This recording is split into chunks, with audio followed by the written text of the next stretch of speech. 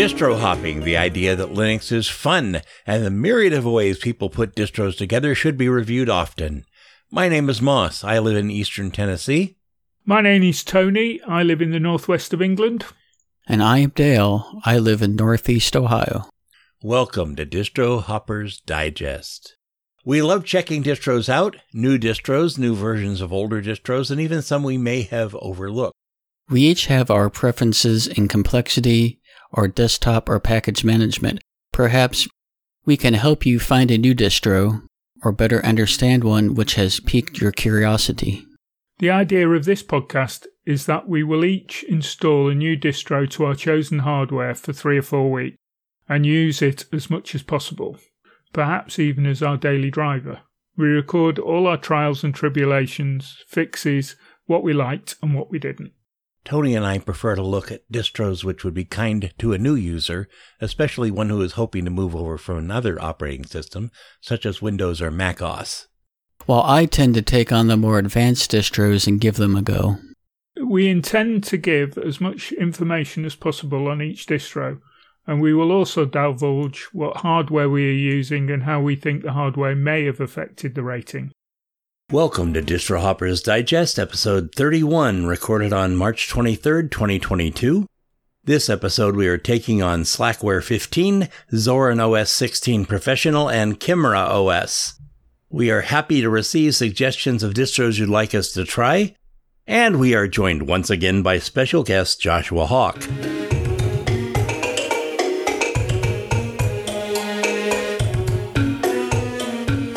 Monthly Foibles, wherein we discuss what we did this month. Let's give Josh another startup slot. If you're back here next month, we'll have a desk for you in the newsroom. What's new with you, Josh? I'm looking for a new job currently. I graduate in about a month now, and I hope to get an IT job as soon as possible. Other than that, I've been hard at work keeping up with both of my classes. They are easy, but a lot of work. I have been testing Ubuntu 22.04, the daily builds, and I'm using ZFS on root, which is what I'm using right now to record and everything. It has been a really good testing period. I have several bugs that need reporting. I haven't got the time to do that yet, but I'm going to eventually. I did create a new account on Ubuntu 1 because apparently my other account, got lost in the weeds. So GNOME 42, I think that pretty much saved this release of Ubuntu for me because of all the new features that it has. I don't know if I would have been able to really go through with using Ubuntu if they would have kept 41 version. It's not as good compared to 42. 42 is really, really nice. ZFS on root has been great. I really love the automatic snapshotting feature. You can easily roll back with that, and it's really nice and it's built into Grub. But kind of, because one of the bugs I have to report has to do with that. So Grub right now is not adding my snapshots to its menu, so I should be able to just go into a menu option called Ubuntu History, select that, and then I can look at all my snapshots, but that's not showing up for some reason. And I tried going into Grub Customizer, which actually shows the ZFS snapshots. I don't know why that shows it, but the actual Grub menu when I boot up doesn't. But that's kind of an issue I got to report, definitely. But that's about all for me, really. What's going on with you, Dale? I installed Debian Testing Bookworm on my desktop, replacing Pop! OS. I've been pretty impressed with it overall. I want to thank Josh for his help installing the NVIDIA binary driver. We got, at the time, about 4 weeks ago, GNOME 41.3 working with the NVIDIA binary driver and Wayland, though that was a short-lived victory because I found out that some of my apps that use Electron are not compatible yet. Upon arriving home Monday, I updated my desktop, which had about 470 updates. I was kind of nervous, but it was installed with no issues. However, Tuesday there was another group of updates. There is an update to the entire Xorg server, which usually I would be very welcome to. Though this one really has me puzzled and I haven't had time to research it. apps dist upgrade in order to satisfy the installation wants to remove my NVIDIA binary drivers. Obviously, that's not going to go well if I let it do that. I'm not sure if I'll be able to reinstall them. I know the Nouveau drivers are updated, so that's a good thing, I guess. On the bright side of that, I am now using GNOME 42 Beta. This is really surprising because this is Debian after all. I installed 2 crucial MX500 250GB SSDs on my desktop. I intend on using them with ZFS in a stripe, they call RAID Z, to increase the performance of the VMs. I want to see how much of an improvement it'll make. If it doesn't, then I'll just end up with an extra SSD, so in my book that's a win-win.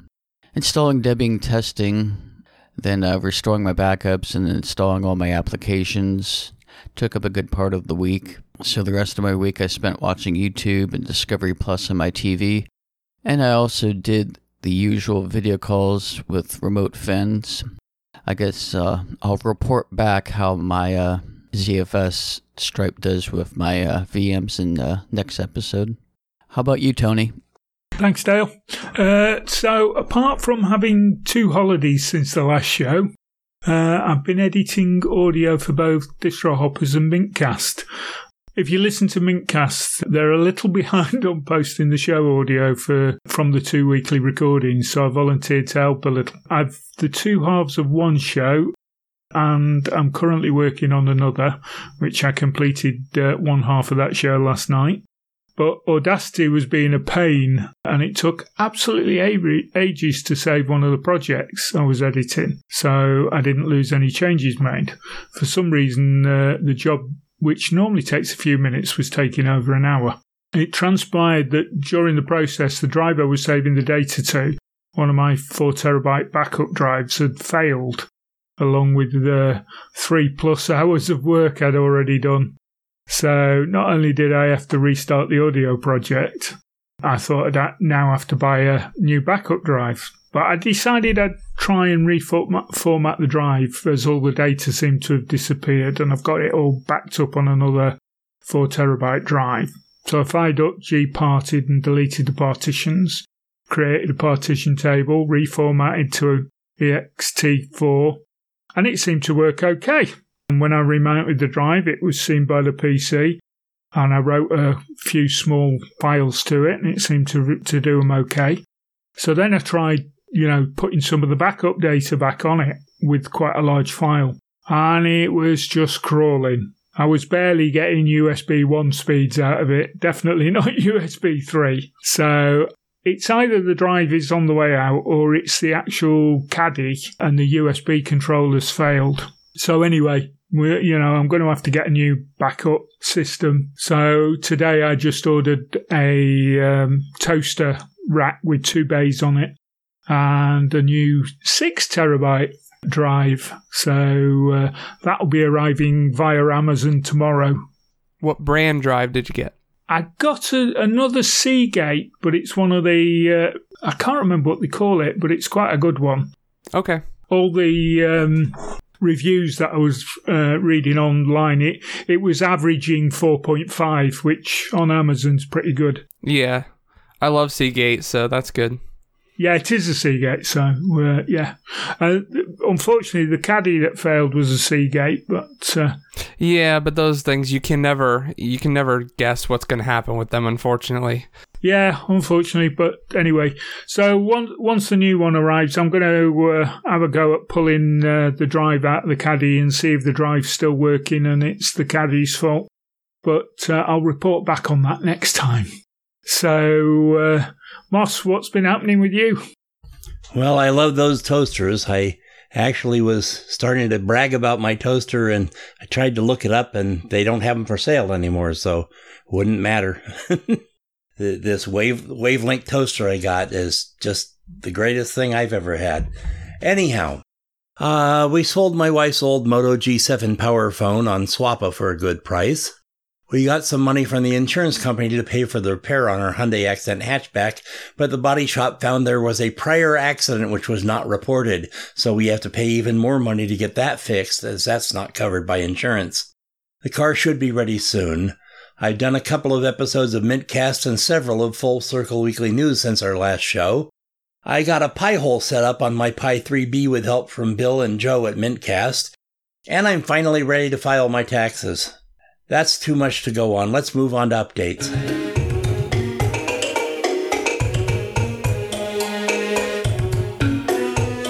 Updates, where we discuss what we have learned about distros we've already reviewed. I'm still waiting for Farron OS 2022, but Dominic has integrated the new Plasma, and it's just a matter of time. It's beta time for Ubuntu in all its flavors, with release next month, to be followed shortly, probably in June, by the new Mint. And I am running LMDE5 ELSI on one of my machines. Dale? Solus released Budgie Desktop 10.6, which actually, in my haste in typing this up last night, I don't think we can call it Solus anymore because Joshua Strobel is no longer with Solus, so I guess I should say... what is the group that... They're still calling it the Solus Project. Budgie has been split off from it, though. Okay, because he renamed the Buddies of Bungie. That's what it was. Right, yep.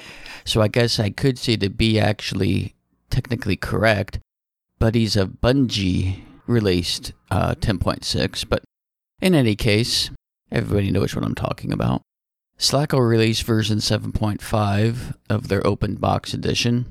It has kernel 5.15.12 and the latest updates from the Slackware current branch.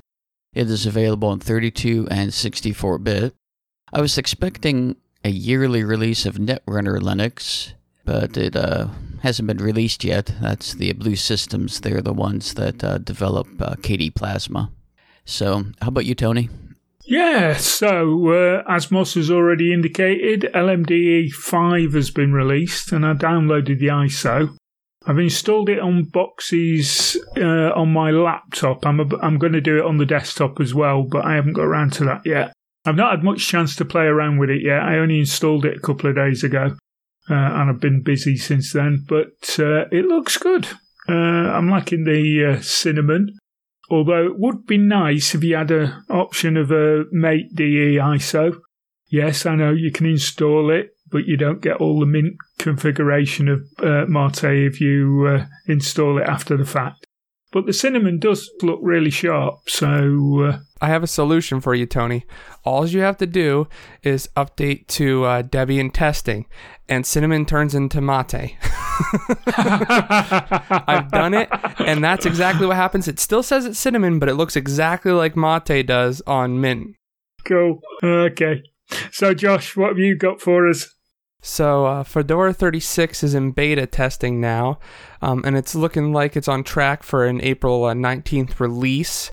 That means Fedora 34 is about done with, so you should upgrade before May 17th.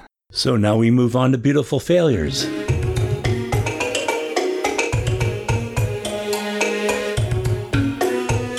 Beautiful failures, what we tried and failed to install or run this month. I played with Esquelas Linux mentioned last month for a while. The distro, based on Moksha and Bodhi, is just not made to look modern. Lots of hard, squared boxes. I'm not happy with the fact that you can't actually have your own login. The password can be changed but reverts to the original in a short time. I also spent some time on MX21 and managed to get some things done after bruising my brain considerably, but decided it was not for me. Both distros have left my drives. But I also have an unfailure. After all those installations you've heard me complain about, where installing Arch, Endeavour, or Manjaro on a multi-boot system results in kernel panic messages at boot, a fix is out there. It involves simply copying and pasting a line from the boot.config of the Arch-based distro to the boot.config of the distro which is controlling grub. Rather than discuss it in depth, there is a link in the show notes to the video covering it, which was given us thanks to Londoner. The guy making the video did, like me, not have an issue with Arco Linux. I wonder why. Josh? So, I tried to upgrade LMDE5 to Debian testing, as I mentioned before. It was somewhat of a failure. I got it to work, but for some reason, Cinnamon was all messed up looking. In fact, Cinnamon didn't even look like Cinnamon anymore. It looked like Mint's implementation of Mate, which I still just don't understand why. It's weird. It didn't install Mate. It didn't uninstall Cinnamon. It just kind of like morphed them together. It was just strange. Other than that, it was all upgraded to Debian testing, but I could not live with Cinnamon looking so strange, so I just nuked and paved it. One other small failure to mention, when I nuked and paved, I installed Ubuntu 22.04 and again used ZFS on root. Problem being is that my HP Stream laptop with dual core and 4 gigabytes of RAM, ZFS quickly ate up all the RAM and it started swapping almost immediately.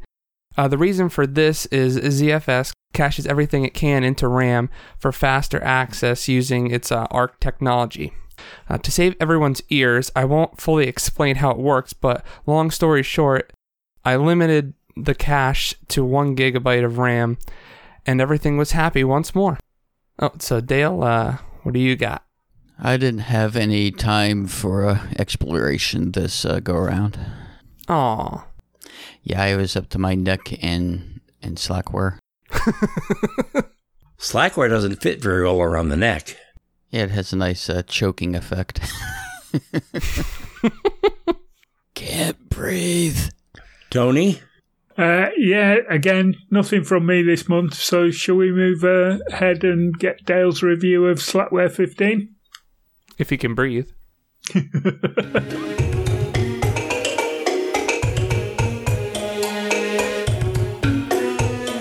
Yes, ladies and gentlemen, I bring you Slackware 15. They're not dead yet.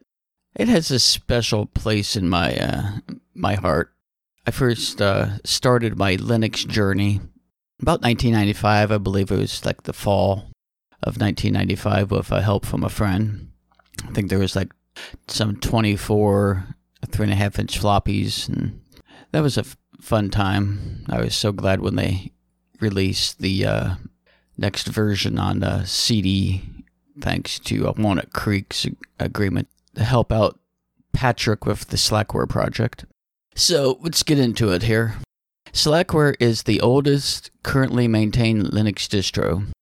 Version 1 was released on July 17th of 1993 by Patrick Volkerding, and he is still the maintainer. Slackware supports 32-bit and 64-bit computers along with a port to ARM's 32-bit SoCs. It was started as a side project and named Slackware by Patrick. He started out using Soft Landing Linux System, or SLS for short, which was considered to be quite buggy. He used it for some projects while attending Morehead State University, or MSU, in Morehead, Minnesota. His artificial intelligence professor asked him to show him how to install Linux. He took notes detailing the fixes that were needed after an SLS installation. While working with his professor, they discovered that the fixes actually took as long or longer to apply the fixes than it did to actually install SLS. Frustrated, the professor asked Patrick if the installation disk could be updated with these changes so that the post-install fixes were not necessary. Well, that is the beginning of Slackware, though he did have no intentions of calling it a new distro or releasing it to the public. He figured SLS would eventually release a new version fixing what he had fixed. After a few weeks, many of the SLS users were asking for a new version. Patrick's friends urged him to provide his fixes on an FTP server. Eventually, Patrick did so, titling it as an SLS-like system. He received so many positive responses that he decided to release it as a new distro, calling it Slackware. He asked the system administrator of MSU's FTP server for permission to put Slackware, the installation disk, on it. The first release consisted of 24 3.5-inch floppy disk images. As the news spread of the new distro, it became very popular, overloading the FTP server and causing it to crash often. This new release eventually caught the attention of the people at Walnut Creek CD-ROM, which offered their space on their FTP server. As a side note, Walnut Creek CD-ROM, I think I mentioned this in my FreeBSD review. They were a distributor of open source software via their FTP or through mail order on their CDs and etc. Slackware is a bit of a unique distro. They make no assumptions as to what you want to do with your installation. It is a clean slate to build from, with the exception of your choices that you make during installation. They don't use systemd. It began using a BSD style init system using one script for each run level. After version 7, they added systemv init, or sysv init for short. Sysv init uses multiple subdirectories for the many scripts. For compatibility's sake, Slackware will allow both init scripts to be used so it doesn't break other software packages. And as a side note, the sysv init stands for System 5 release. It dates back to the Unix days. System 5 was one of the releases. When it comes to packages and repositories, that is where things get a bit complicated. There is no official repo, as the only official packages are the ones provided on the installation media or one of the Slackware mirror sites. Slackware's packaging system uses compressed tar archive, referred to as tar.gz. These are binary files along with other supporting files. There are many other ways to install packages. There are third-party repositories where people offer pre-compiled binaries or offer scripts that will compile the software from source. That is where the problem arises, called dependency hell. If one group chooses one version of libraries to compile the binary, that is fine.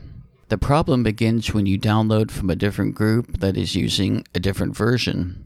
When you go to recompile to update your binaries, you could have conflicting versions which will result in a failed compile attempt.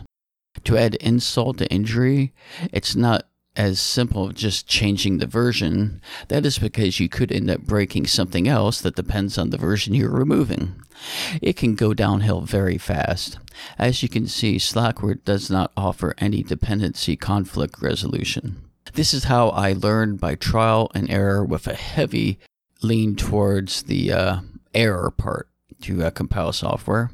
I spent a lot of time on Walnut Creek's ftp.cdrom.com FTP server, or Washington University in St. Louis, Missouri's FTP server, wuarchive.wstl.edu. I remember that by heart. I typed that in so many times to try to find the correct version of the file to fix my dependency problems.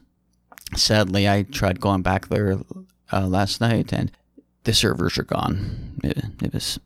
Well, I mean, I can understand I'm not really needing them, but it's just kind of, part of... I don't want to call it my childhood because I was using Linux when I was in my teens, but you get what I'm saying. I will end here because it could easily go on for an hour or more. I mean, we're talking about, 29 years? We're talking about the oldest distro. Yeah, yes. So... if you want to learn more about the history, I suggest listening to episode 219 of Linux User Space. It's a great podcast. Dan and Leo do an excellent job going over the history, and I really enjoy listening to them. So, my hardware, well, I chose my Dell because of Slackware's questionable dual booting ability. Spoiler alert. I used it was a Dell Inspiron 13. It has an Intel i5 6200U at 2.3 GHz using HD Graphics 520, has 8 gigs of RAM, and 128 GB SSD. Installation ease and issues. I want to point out that it took 3 times to install Slackware. I've never had to do that before. It's usually, I'm probably one of the few people that goes through the install with no issues. I don't want to say I'm bored, but it's more of, to me, like using Calamaris, but I'm just used to it, I guess. For some reason, the first attempt wouldn't boot unless I used the boot disk that was created during the installation. That was with the UEFI enabled. I tried using the CSM compatibility support module, or the BIOS mode, and it still wouldn't boot unless I used the boot disk. After clearing the UEFI in the laptop and deleting all the partitions on the SSD, I tried a third time, and it tried to boot from the SSD, but it got an error not being able to load the kernel. After some research, I found out that the installation didn't install the UEFI kernel stub. That's what sort of like the RAMFS. What UEFI loads in the memory to execute the kernel. So once I copied it from the USB stick, it booted fine off of the SSD. So technically, I never did successfully install Slackware. Personally, 3 times was enough because it's not a quick install. So let's move on to the installation. I downloaded the install DVD ISO and wrote it to a USB stick. I can't remember, I probably used Popsicle or used DD. I can't remember. There is also a live ISO that allows you to boot Slackware to see how it looks before installation, just like other Linux distributions. I booted to a text screen, giving me the chance to select a non-US keyboard. The default was US, so I just pressed enter. The next screen is the normal terminal login screen if you don't have a window manager or desktop environment installed to start at boot up. There were instructions to create a partition of type Linux, along with the recommendation to create a swap partition using the type Linux swap. Further instructions are given if you want to enable the swap partition before installation. From there, I logged in as the root user with no password. I used cfdisk to create my partitions. That's sort of my preferred command line partitioner because of the ncurses interface. I prefer it over fdisk. If you understand fdisk, it's actually quicker to do fdisk, but I don't remember that. I don't use it enough to remember them. I guess I just don't take the time to remember it. Habits are hard to break. I created a 600 megabyte EFI partition, 4 gigabyte swap, and the rest of the space for root. I wrote the changes and exited cfdisk. From there, I typed setup to load the installation. The installation was using an ncurses menu interface. If you're familiar with FreeBSD, Debian, or Void Linux, you will recognize the ncurses interface. If you're not, it is a graphical interface that is used in terminal-based applications. If you're old enough to remember DOS, it looks like an old DOS application. A very simple interface using your keyboard arrow key, spacebar, and the enter key. Once in the installation, I selected Set up my swap partitions. Since I properly configured it during the installation, the swap was automatically selected. I pressed enter continue, which asked the question of wanting to check for bad blocks during the formatting. I selected no. Once it was completed, it showed me how it's going to look in my etc/sf tab. After pressing enter, I was asked where I wanted to install Slackware. It defaulted to the only option of /dev SDA3.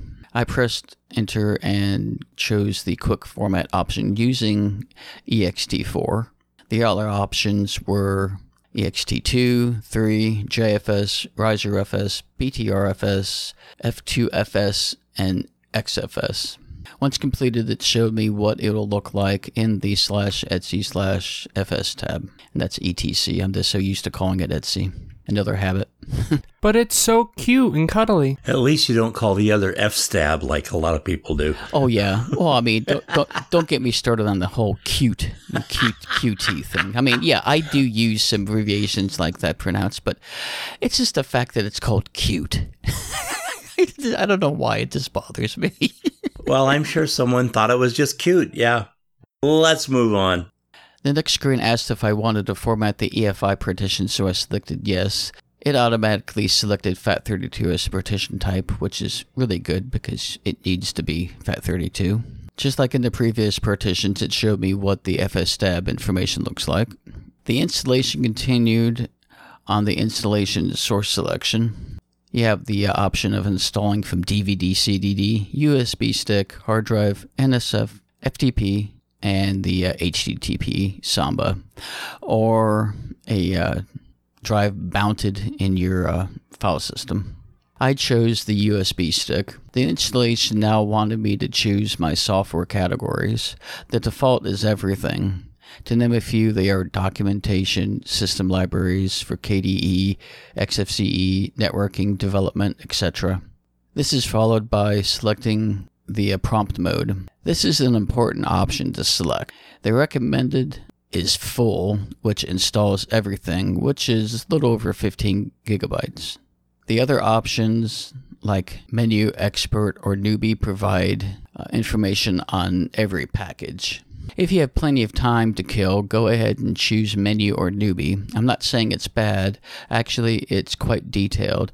It just takes quite a while because once you're in that mode, you must finish it. There's no exit unless you turn off the computer. Because I've installed Slackware many times, I chose the full. If this was a system that I was going to be using for a long time, I would have gone through and selected one of the more detailed ones, probably. I don't know, probably menu, or I don't think I'd do newbie because that's too detailed, and go from there. So after about 10 minutes or so, I finished. The next screen is a nice feature that most distros don't do. I was asked if I wanted to create a boot disk. It's sort of like an emergency boot disk to boot your system up in case something happens to the Lilo, which is what he uses instead of Grub. Since I had a spare disk, I decided to do it. I scanned for the stick, and a window popped up asking if it was the correct one. Once completed, it asked if I wanted to create another one. I just chose to continue with the installation. The installation saga continues with the notification that I am using UEFI. The installation explains that Lilo, the Linux loader, only works with computers using a BIOS. I also want to point out Patrick's been using Lilo since the inception of Slackware. The question of install it or skip was presented. Since I created the EFI partition, I chose to skip it. eLilo is the Linux loader for UEFI-based systems, and I chose to use it. A follow-up question of creating a boot menu was asked. I chose to create one. It had the caveat that you shouldn't do this on an Apple computer because they said bad things can happen. The next question asked if I wanted to enable the GPM application. It allows you to do cut and paste in the terminal. The default is yes, so I just selected it. Wait, there's more. Install Slackware, they said. It'll be fun, they said. Now I get to choose to configure the networking. It starts off with the name of the computer. The next question is the domain. It requires one, so I just type in local. I don't have any need for VLANs. They're virtual LANs, so I just skip that. The next is the list of how you want to configure your network. You can use static, DHCP, Network Manager, and a couple others. I chose Network Manager. It asked me to confirm my choices, and I did. The never-ending installation continues with me asking what services I want enabled at boot up. You can enable SSH, Samba, NFS, etc. I left it at the default, but I deselected SSH because I had no need to SSH into it. The remaining were the regular services like cron and syslog. I was asked if I wanted to select screen fonts, though at this point I just wanted the installation to be over. You have to remember, people, this was my third time. So I passed. The time had come to select my time format. Yes, let's groan together. Dad joke. My options were hardware clock or UTC. Now this is a tricky one. If you're coming from Windows, you will want to choose no. Hardware clock is set to local time. Most Linux distros will default to using UTC, so I'm just going to stick with that. The following screen is your time zone selection. And the questions continue with default text editor. The default is NVI with other choices of Elvis. Thank you. Thank you very much. And our trusty old Vim. I don't know the others. I unfortunately know Vim, so I chose the default. Now I get to choose my default window manager for X. Since I only have Plasma installed, it sounded like a good choice.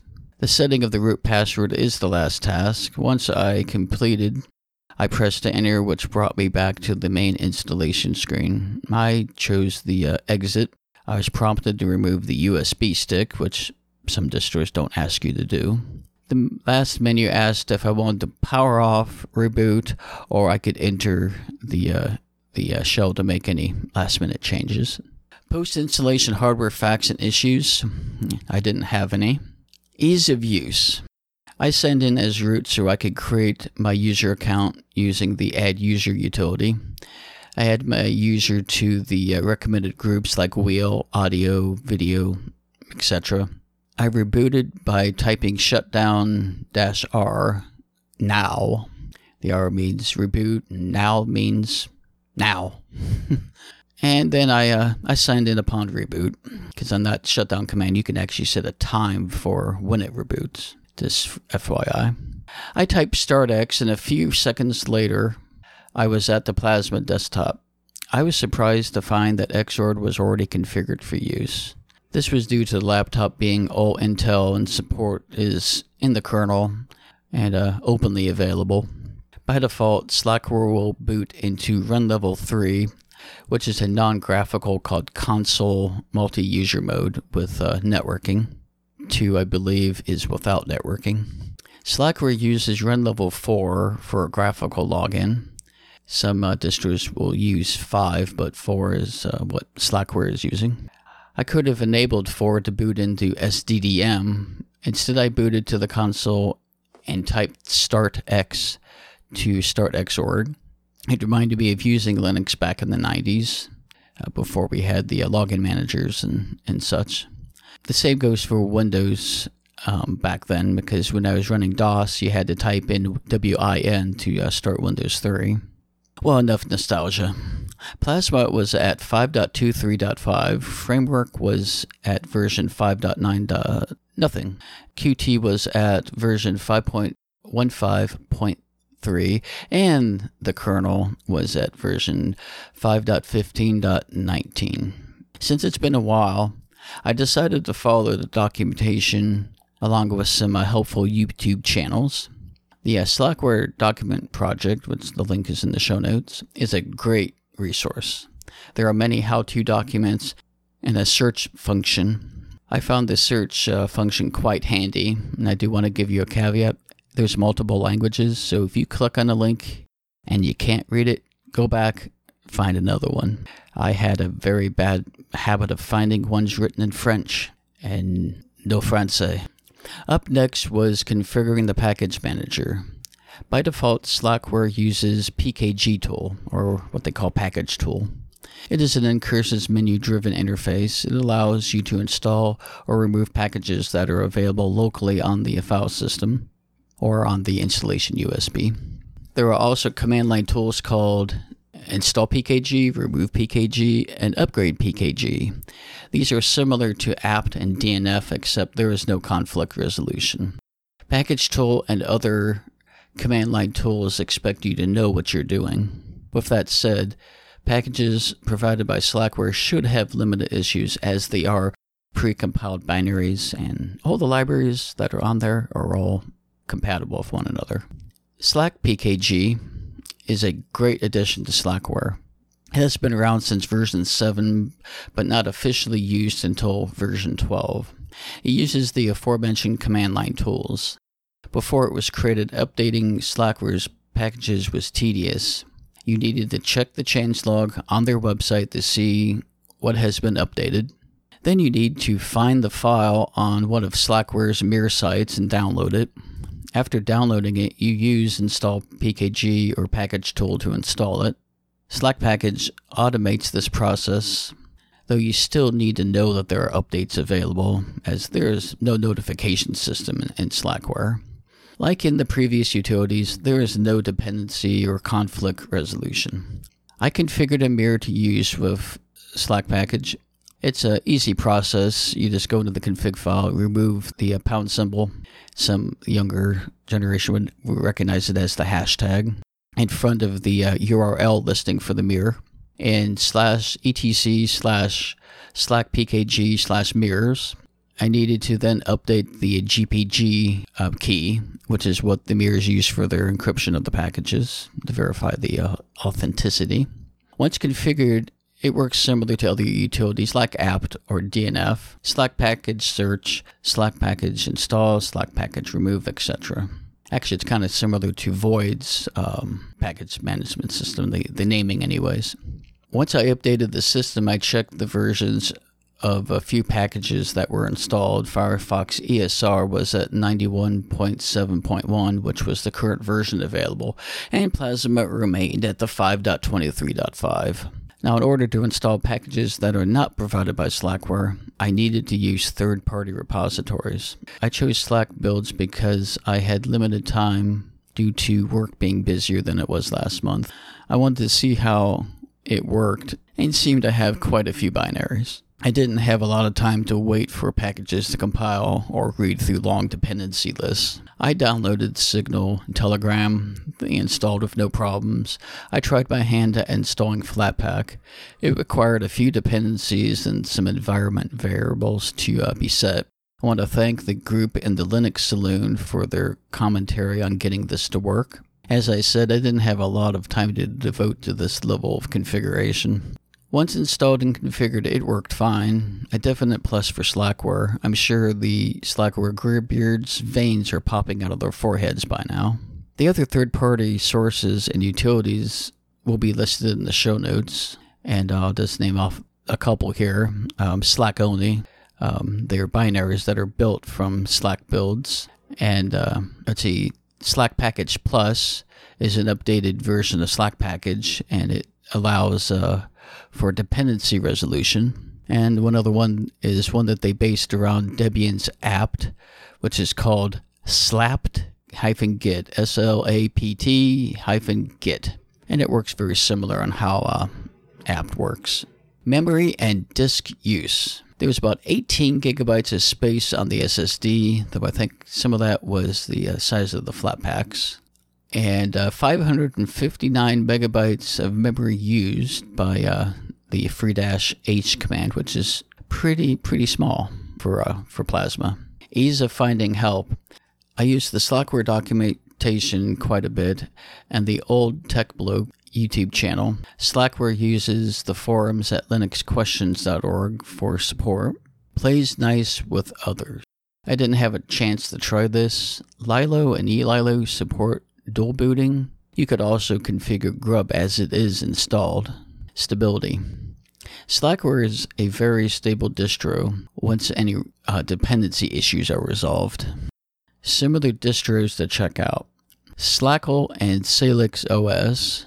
They are compatible with Slackware packages. I haven't used Salix, but Slackle, which I had reviewed previously, is more like a regular Linux distro. It just uses, Slackware's packages. Now for my ratings here. The ease of installation for a new user. There's going to be a lot of caveats here. I'm just going to say 3. This by no means is a new user. This is not something a Windows user is going to go to. When I say new user, maybe new to Linux, if they have the desire to learn and read documentation and be able to parse it. An experienced user, I'd say probably 6, because it all depends on your experience level, because you could have a person that's used Linux for 20 years but never has compiled anything, and it's completely, alien to them. So, hardware issues, well, we're using the same kernel, so it's pretty much 10 out of 10. Ease of finding help, I'm going to say 10 out of 10, even though I didn't use their forums. If I would have to back up a little bit, I could say at least an 8, if not a 10. The ease of use, this is where your mileage may vary. I'm going to go in the middle of the road and give it 5, just because it's a fish out of water type of experience. It's Linux, looks like Linux, but a lot of the automation stuff that other Linux distributions do are not present, and you'll find out very quickly that they're not there. And stability, I'm going to give it a 8 out of 10, just because. And the overall, I'm just going to the middle of the road, 5 out of 10, because I'll get to my final comments before I expand on that. I'm surprised about how much and how little Slackware has changed since the 90s. I can say that it is easier to use than it was back then, though it still stays true to its roots today. I think with the Slack builds and the updated Slack Package Plus and the ability to use Flatpaks are definite pluses for Slackware. I'm sure the purists will be turning their nose up at Flatpaks, and in their defense, once you know how Slack builds work, you will not need Flatpak unless the software is only available via Flatpak. I read that app images will work on Slackware, but not 100%. Again, it depends on the dependencies they were created with. Even though they're supposed to be portable, you have to remember that other non-Slackware distros have other creature comforts installed that Slackware doesn't. One thing I did mention in the review that should be mentioned is the current branch. That is Slackware's rolling release, for lack of a better explanation. I would say if you have tried Arch and like the minimalist feel of it, though you don't want to spend all the time compiling packages in Gentoo, I would recommend trying Slackware. And that's what I wanted to expand about my 5 out of 10 rating, is there are people that have installed Linux from scratch. There are people that have installed Gentoo. There are people that are experts in installing Arch. Find Slackware tedious or hard to use. It could just be because, like I said, old habits are hard to break, but it does say something about the level of skill needed to use Slackware.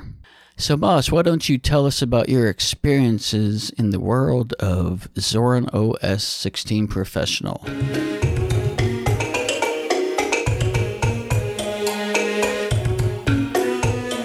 Don't mind if I do. The distro is Zorin OS 16 Professional. Intro. First, a disclaimer. I contacted Zorin OS about doing a review of their newest system, and they responded by giving me a free key to their Professional Edition, formerly called Ultimate, a $35 value. They asked for no favors and do this for anybody who wants to review Zorin in a public forum. I really like this distro despite my great dislike of GNOME 3, but I'm certain that my review was not affected by the fact that I got a free copy. Zorin OS was initially released on July 1st, 2009. Their entire concept was to make the move from Windows to Linux smooth by providing a system which is very much like Windows without losing its Linux-ness. It has been fairly popular despite them charging for the Pro version.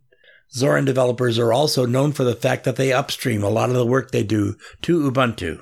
The Zorin team offers various flavors of Zorin OS to users. There are 2 versions available as free downloads called Core using GNOME and Lite using XFCE, with Pro versions of each of these available for download with a purchase through the project's website. There are also 2 educational versions. The Pro versions offer additional desktop themes that resemble different versions of Windows or Mac OS or other Linuxes, and come pre-installed with popular FOSS programs. These programs could also be added on the free version. Finally, the Pro editions of Zorin OS also provide a collection of commissioned wallpapers to choose from and installation technical support. I did try out Zorin OS 16 Lite just this morning. I do not have a Pro version of this. The desktop is XFCE. The Zorin devs recommend using the non-Lite version unless you have older hardware. The interface looks very much the same, but it takes more to configure it and requires more clicks to activate things.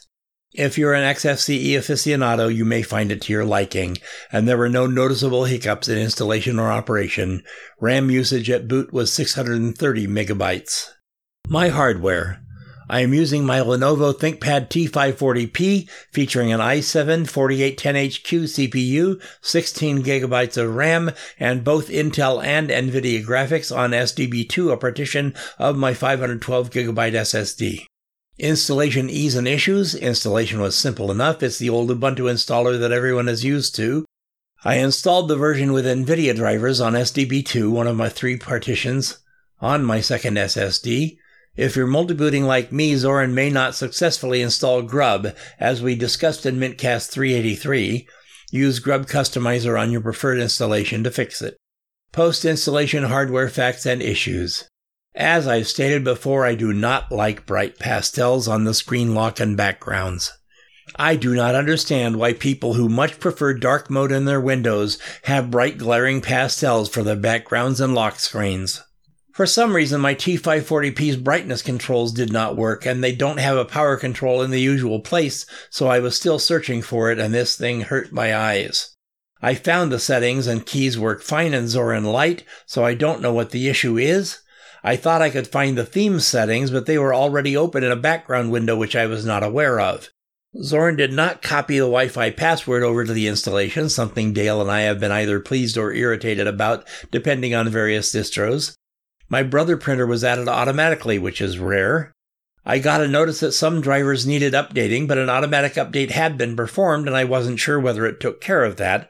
I found an easy-to-use driver finder app, and it said I was already using the latest NVIDIA 470 driver, and I didn't need any other proprietary drivers. The system has automatic updates feature installed, so when you boot, the system will be using system resources to check for updates. During this time, you are locked out from doing updates using terminal or other resources, and it doesn't always tell you when it's through. There is a way to turn off automatic updates, but that is not recommended for new users.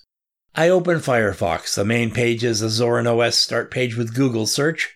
After logging into Firefox and all my stuff loaded, everything looked and worked just like I expected it to. I did all my post-installation files, such as Ubuntu Restricted Extras and my games, GDebi, although the Zorin Program Manager is probably based on GDebi, and Cool Retro Term, something I've become enamored of recently. I ran sudo apt purge LibreOffice *, but found it didn't actually purge everything. Then I found that Synaptic was not installed, so I installed it and completed the purge. If you like KDE Connect, Zorin Connect is basically the same thing. I don't use the app, but it's in here. The Zorin Program Manager is less strident than before about whether an unknown package is dangerous. The purpose of this warning was to teach people moving over from Windows that you should not install just any old thing that you come across, and it served its purpose. The GUI Program Manager feels a bit laggy and has a bug when it comes time to finish an app installation. I had an update to Telegram via Flatpak that never seemed to get done, but when I gave up waiting and rebooted, it was installed and ran fine. This happened a few other times and also happened on Zorin Lite. This is the worst thing that happened during the review period, but it's definitely a bug. If you want to add an app to the taskbar, you have to right-click on it in the menu and add it to Favorites. The term means something else to Plasma users, and Mate users don't even know what it means. While Zorin is based on Ubuntu 20.04 LTS, it installed with kernel 5.11 and upgraded to 5.13. You also get wobbly windows and translucent panes standard, so if you like those, you'll love Zorin. I read that Zorin updated the version to 16.1, and I looked around for how to upgrade and found that it had already been done. I like to be asked, but at least it was easy. Ease of use. Zorin runs pretty much like a reasonably well-themed version of Ubuntu GNOME, but feels friendlier. New users should have few issues with this distribution. I did have an issue with Stacer. I installed it and ran it to check for disk usage, but the next time I attempted to run it, it could not be found. I tried running it from the terminal and was told it was not installed, but then I attempted to install it and was told I already had the latest version, so it's here somewhere, but it won't run. I don't know enough about GNOME plugins to make my desktop run, such as workspaces. This was a significant issue using my system. This is not an issue on Zorin Lite. Memory and disk use. As configured, I'm using 1031 megabytes of RAM, which is not terrible for a GNOME-based system, and Stacer reported 25.3 gigabytes used on the SSD. That seems to be quite a lot, but apparently was not bloat. A large portion of that is Flatpak libraries, and it looks like they included the entire FlatHub repo. Ease of finding help. The Zorin team really wants your experience to be the best and have friendly forums and other help available. I observed the forum use, although I didn't need to use it myself. Plays nice with others. Yes, it surely does. I have had zero issues with it after using Grub Customizer as stated. Stability. I've had issues in the past with the desktop not loading after the 4th or 10th boot, but no issues at this time. Basically, it's just Ubuntu LTS with a newer kernel and some useful tools, so stability should not be an issue. Similar distros to check out: Ubuntu, Linux Mint, Makulu Linux, Robo Linux minus the pen testing tools you pay extra for. Ratings: ease of installation, new user 8 out of 10, experienced user 10 out of 10. Hardware issues 10 out of 10, ease of finding help, community and web 10 out of 10, ease of use 10 out of 10, plays nice with others 10 out of 10, stability 10 out of 10. There are a whole bunch of little paper cuts like I mentioned, so my overall rating is a 9 out of 10. It could have been higher. Final comments: there's a lot to like about Zorin, and if I were on the GNOME bandwagon, this would be almost a perfect 10. If you like GNOME or XFCE desktops, you will find little reason not to switch to Zorin, and you might just keep it. Now let's run over and see what Josh has for us on Chimera OS.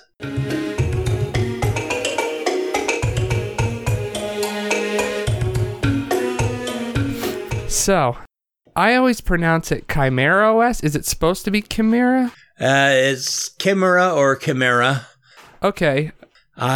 You can say Chimera if you want to. You can say Chimera if you wanted to. Yeah. Yeah, I wasn't sure exactly how to pronounce it, so I always pronounce it Chimera. I don't know why, but that's just how I do it. I don't know everything anyhow. I just sound like I think I do sometimes. It's an act. Go ahead. So, Chimera OS is not your typical Linux distro. In fact, I don't really know if you can call it a distro. It's based on SteamOS 3.0 and uses Steam Big Picture Mode as its UI. So, Steam Big Picture Mode is basically like any kind of like TV UI you've ever used, where it's like got big buttons and you can, easily click anything or select them with a up and down and left and right arrows. This is what Chimera OS devs had to say about the OS. Chimera OS is an operating system that provides an out-of-the-box couch gaming experience. After installation, boot directly into Steam Big Picture Mode and start playing your favorite games. If you want Steam in your living room, you want Chimera OS. Which I thought that was a pretty good slogan they had there. I liked that a lot. I feel like they put everything that they're about in it. So it was really nice. If you want fire in your living room, you want Firefox OS. Yeah, that doesn't work. But you can put it out with WaterFox. So my hardware, I ran this on bare metal this time. I was using my Acer Predator Helios 300 with an i7 11800H CPU, 16 gigabytes of 3200 megahertz RAM, NVIDIA 3060 mobile GPU, and a Samsung Pro 840 SSD. Installation ease and issues. You're first greeted with a really nice looking grub menu with the Chimera logo on the top if using your legacy BIOS. Otherwise, grub is bypassed and it just kind of boots into the installer. So on grub, if you click on install, then it loads a pretty nice looking ncurses installer. It's not like, fancy because it's ncurses, but it's nicer than just the text with no colors. The first option was to select a disk. So it basically just opens up and says, what disk do you want to install this on? And I selected the disk I want. It warns you to be sure that you want to select that disk because, it's going to destroy everything on it. Then it downloads Chimera OS, an image of it. Because it is based on SteamOS, it has an immutable file system where it's all one big image instead of upgrading individual packages. So it basically replaces the whole system each upgrade. After downloading the image, it unpacks the image and then installs it all in one big, just one big image. It's really nice. It's actually faster and simpler than a lot of the updates I've done with the size of it, because it's probably about maybe like a 1 or 2 gigabyte file. So take with that what you will with different distros, how they update the speed of that. But it was pretty fast for the size of it. But yeah, the installation was super simple. I mean, you can't get much easier than that. It basically just tells you what to do and you just select what you want. Just a note too, the installation was 3 or 4 screens, that was it, and then it was done.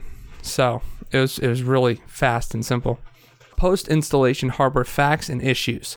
The first thing I noticed was with my 2 external monitors plugged in, it actually displayed on the correct monitor that I wanted it to, which is amazing because almost nothing ever does that. I'm not exactly sure why it chose that monitor though, but it did. I immediately noticed it was extremely choppy to the point where I had to use the arrow keys to navigate. Even then, the screen would only update every 5 seconds or so, which was really annoying. I decided to reboot and unplug my monitors to see what happened. It rebooted and all was well with my laptop's built-in display. No choppiness or anything like that. It was now running as expected. Long story short, I talked to some of the people on the Chimera OS Discord. I'm assuming they were the devs, but I'm not 100% sure. And they told me it was because Arch has an issue with NVIDIA Optimus graphics switching when using external displays on Arch specifically. And I can confirm that because I've tried this same setup on Manjaro, on Endeavor, and at least those 2 I remember. I tried this, and when you do install NVIDIA, it does get really choppy until you install Optimus and make sure that it's using only the discrete graphics and not using the switching between Intel and NVIDIA. So what they told me to do to fix this issue with my multiple monitors was to edit an Xorg configure file, and then all was well, and both monitors worked fine. There was no issues after that. I didn't really want to get into the whole what I had to do because it was quite a bit. It took us like an hour to figure everything out and get everything working, but it eventually did work. Ease of use. Chimera OS is extremely easy to use once it's installed and is working as intended. The only reason I had the issues is because I was using my external monitors. If I was using like a TV with a desktop, I'm sure I wouldn't have the issues I had. The UI works well with a controller or mouse and keyboard. Either way, it's really nice. It has a mouse on there, or a cursor, I should say, that you can select things, or you can just, scroll through things with your arrow keys. I really do think anyone could use this without having too much trouble, really. I pretty much think as long as it's, not having any boot issues or whatever, it'll boot right into Steam Big Picture and you can just start using it. So memory and disk usage. It used about 5.6 gigabytes on my SSD. The reason for this is that it's using ButterFS and it compresses the files on the drive. So it probably would have been like more of a 10 gigabyte install, but it's about 5.6 that I saw. And then using free-h, the memory usage was about 553 megabytes, which is pretty good. That's like KDE's, memory usage on initial boot. Ease of finding help. I say extremely easy, especially if you're on their Discord. I've never had devs actually sit with me for over an hour troubleshooting a distro with me, and actually we found a solution. Most of the time if we're talking and we're trying to figure out something, I usually don't find a solution that was, let me say, simple for me. So that was nice. Plays nice with others. I did not test this, but it seems to be using Grub on Legacy BIOS and Systemd boot on UEFI, so I would assume it would play well with other distros. Note you will have to use one of the F keys to switch distros with using Systemd boot, because it doesn't give you like a Grub option to switch different, what other distros are installed. You just have to use F12 or F10 depending on your system. Stability, I had no issues with this at all, and it gets frequent updates. So I mean, with the immutable file system, it seems to be really stable. Had no issues at all, and I did leave it go quite a bit between updates, but with it downloading a whole image and replacing it, it really doesn't matter. If that image has an issue, it's going to have an issue no matter how long you wait. Gaming ease. This is where it gets a little tricky. I actually did not have a good gaming experience on Chimera OS, especially compared to Linux Mint. Most games were choppy, even easy to run ones like Valheim. The frame rates were atrocious. compared to Mint, and it was night and day to Windows, really. Yeah, I don't know what else to say with that, because it was just, I don't know. Anyway. I couldn't even play a game like Metro Exodus at all. It just would stutter and be extremely slow. All this to say that I am also running NVIDIA drivers, and SteamOS and Linux were not built for them, so maybe with AMD graphics, others will have a better experience.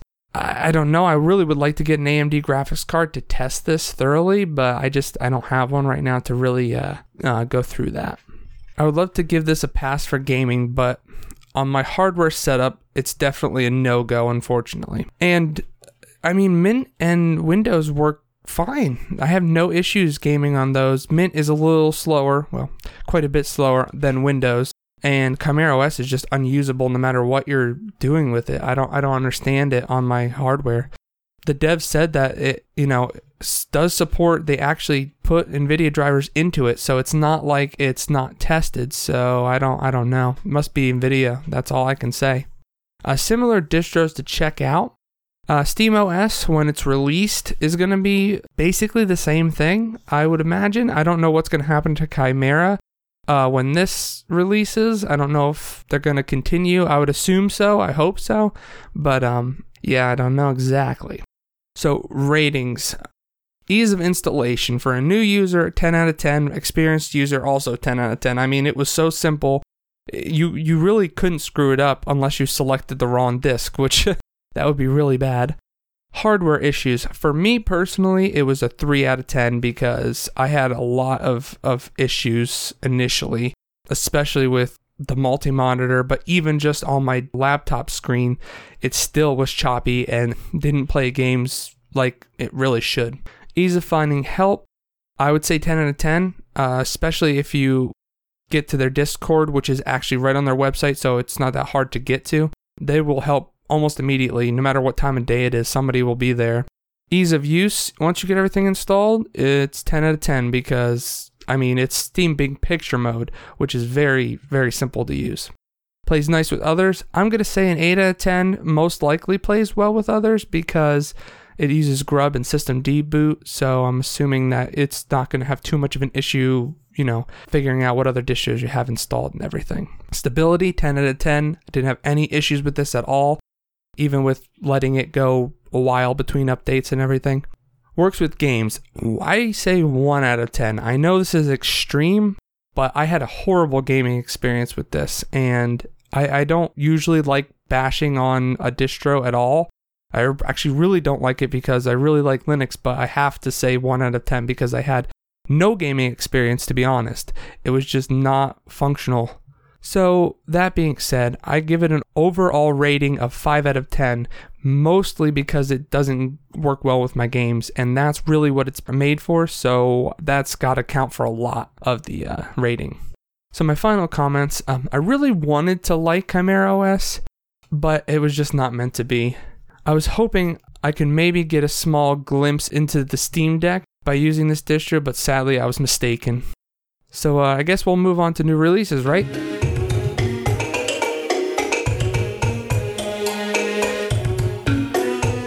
New releases since last episode from February 15th to March 23rd.